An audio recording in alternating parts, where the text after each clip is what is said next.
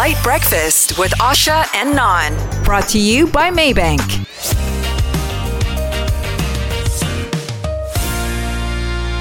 On Jalan, we are looking at different ways to get around the city car-free and talking to a few adventurous souls who've done it. And first up, our very own non-story over the year being car-free. Yeah, it kind of happened over the MCO. I decided I didn't need the car anymore, so I was taking the feeder bus, which would connect me to the MRT station, which would then take me, 35 minutes to get to town. Usually I'd just get in for a squash game or something. Mm-hmm. The best thing about that was coming back, I would always avoid traffic. This was when, MCO started to ramp down a little bit. Right. And I would be overhead looking at all the people stuck in traffic. Watching the jams. Yeah, and it was fantastic because 35 to and 35 back. And it wasn't expensive at all because there was a government incentive. I think I was paying 30 ringgit a month for unlimited rides. It was really, really good. So how long would it have taken you if you were driving a car and then having to look for parking, etc.? Oh, so I was talking to Keith about that. Actually, when you work it out, it's quite substantial, the amount of time. It's like factor in 2 hours because I have to figure out, driving out, I've got to make sure that I'm missing peak traffic. I also have to make sure that I find a parking space. I have to factor in the cost of the parking. All in all, I saved a lot of money and a lot of time. As long as you know what the schedule is and you can track that on your phone because the buses come with GPS as well, you can have a really good handle on time management. It's really, really good. And was it easy to get to the stations? Yeah, so in my case, I had a feeder bus which would connect to the MRT station. At the end, though, because I would end up in Bukit Bintang, where my squash matches were, I was able to get onto one of those e-scooters. So that's when I started to learn how to use them. So fantastic. So how much money did you save in a year of not having your car? Well, all right. Well, you consider I didn't pay insurance. I didn't pay my monthly. I didn't have one. Parking, toll, petrol, it's a big amount of money, a very big amount of money. Okay. Yeah, so I highly recommend public transportation. The last mile issues, sure, but you can't have everything. All right, now coming up next, as we continue with our Jalan, it's time to talk about a bicycle commute with our very good friend Megat Zarin.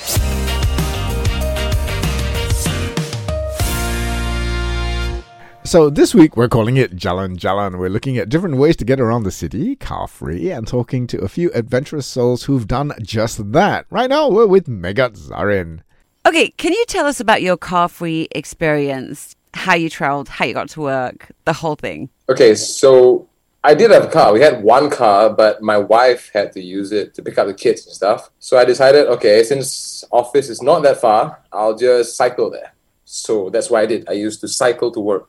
At first, it was 2 ways, but then after a while, we kind of worked out a system where she would pick me up after work. But I would still cycle to work, yeah. How long did it take you? About half an hour. But mind you, I would travel at about 5:40 in the morning, so there's no cars, yeah. Okay, you say no cars, but then, driving to work that early, especially when it's raining or had, just rained, whatever, can be a little bit scary. Like, did you ever have worries about cycling into work? Yes, definitely. You know what's scary is actually the parked cars, the cars that are parked, because you don't know whether there's somebody in the car. And since you're a bicycle, you're very quiet, so they can't hear you coming. So a lot of times when I see a parked car, I would slow down and just veer off a bit so that I won't accidentally get knocked into. So yeah, there were some worries, of course, whenever you're on a bike or a motorbike. It's pretty risky here.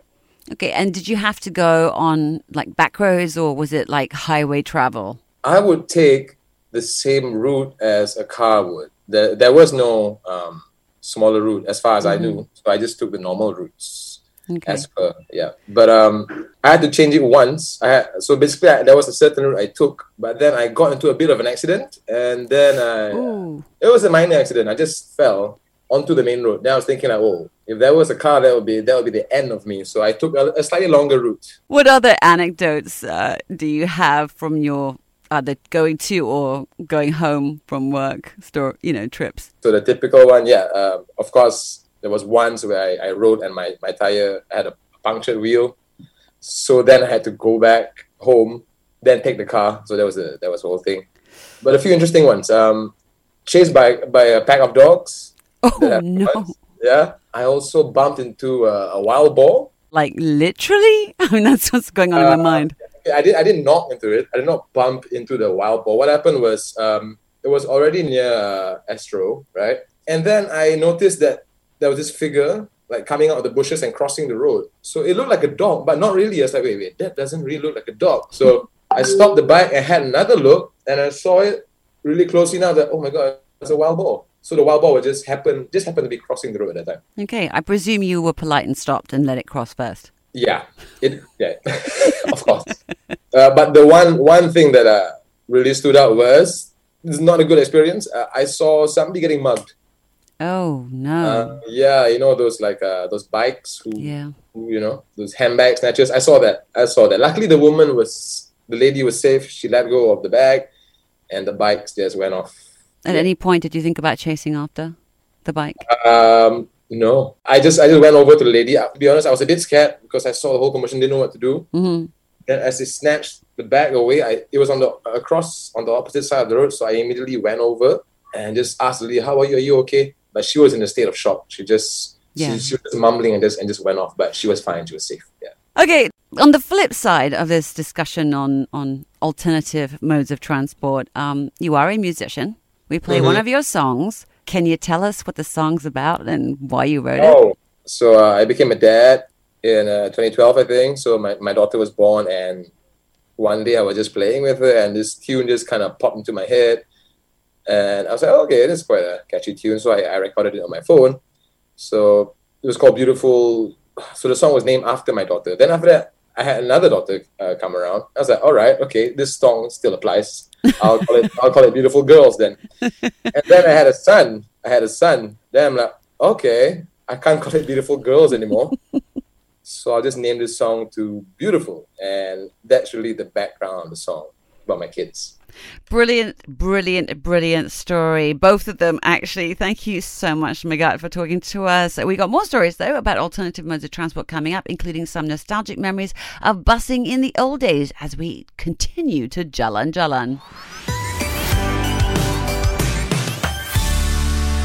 So on Jalan this morning, we explore this idea that you can get around the city without a car. Can it be done? Well, yeah, you can, because lots of people have actually done it. We're speaking with Sarah. Sarah, can you tell us about your car-free experience of getting to work? I believe you do the scooter?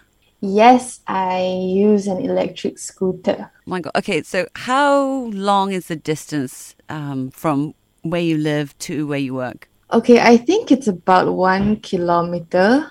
It's about a 20-minute walk. I used to walk and it got so tiring. So I got a scooter. Yeah, it's about 7-minute ride. Yeah. And when you first started scootering to scootering to work, was it a bit nerve-wracking? I mean, what was that experience like? Oh yeah, because my first time, it was really, really nerve-wracking because it was right at the side of the highway. So it was the road before my office where it's always jammed. So whenever I ride by, everyone can just see me go. Okay, and why was that scary? This was pre-pandemic, so I had no mask on, so everyone can see a clear view of my face, and people were in a jam, right? So watching a terrified girl shoot by on an electric scooter. Yes, and I've actually gotten some catcalls by lorry drivers or motorbike riders. Yeah. Oh gosh. No. Yeah. Okay, I have to ask, did you get a set of matching protective gear to go with it? No, everyone was telling me to get it, but I don't want to look even more stupid. Oh, and have you paid for the price of your vanity? I almost fell once. It was really scary because it was nighttime and the sidewalk was very bumpy. It was like bricks on the ground, but it was uneven bricks. Mm-hmm. And if I fell to one side, I would go down the hill. If I fell to the other side, I would be on the highway. So, oh my goodness. Yeah, it was quite dangerous, honestly. But I almost fell to the highway one time. Yeah. Okay, well, that I guess is as good a cautionary tale as any. If you're going to take alternative means, just make sure that you have lots of precautions in place. Yep, practice. Yep, very, very important. Now, going back in time a little bit, we're going to be chatting with Asha and Keith about their fondest and earliest memories of public transportation. Back when, really, those were the only choices you had. Yep. Were they really fond? Oh, very fond. Okay.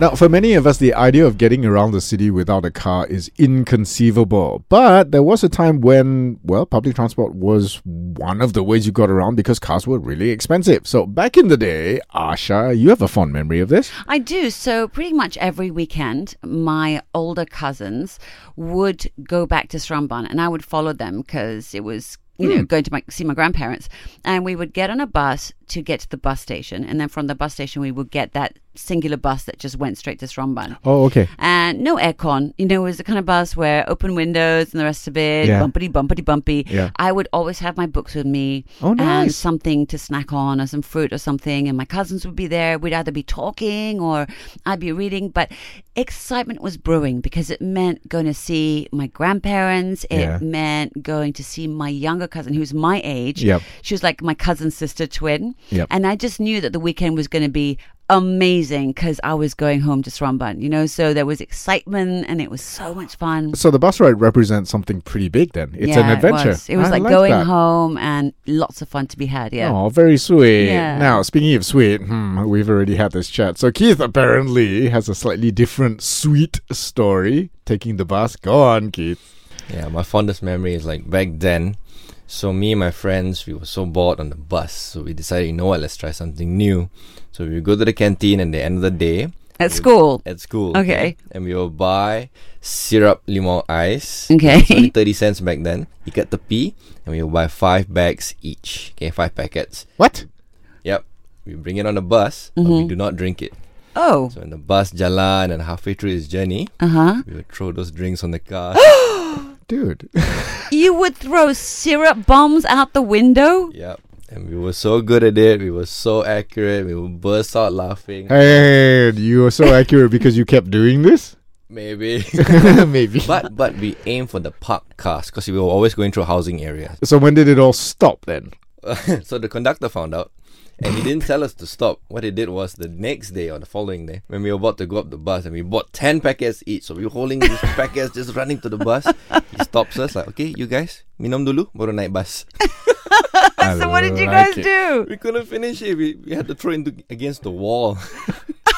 Still throwing, not throwing in a bin. I lost copy. Just when I thought that there was something redeeming about this. Oh, man. You're horrible, dude. I'm loving this. Anyway, thank you to all of our guests. Thanks to our producer, Keith, who shared a very incriminating story of his criminal youth with us, and on your story as well of a year without a car. You can listen to this again on the Light Breakfast podcast. That is on the Shock app.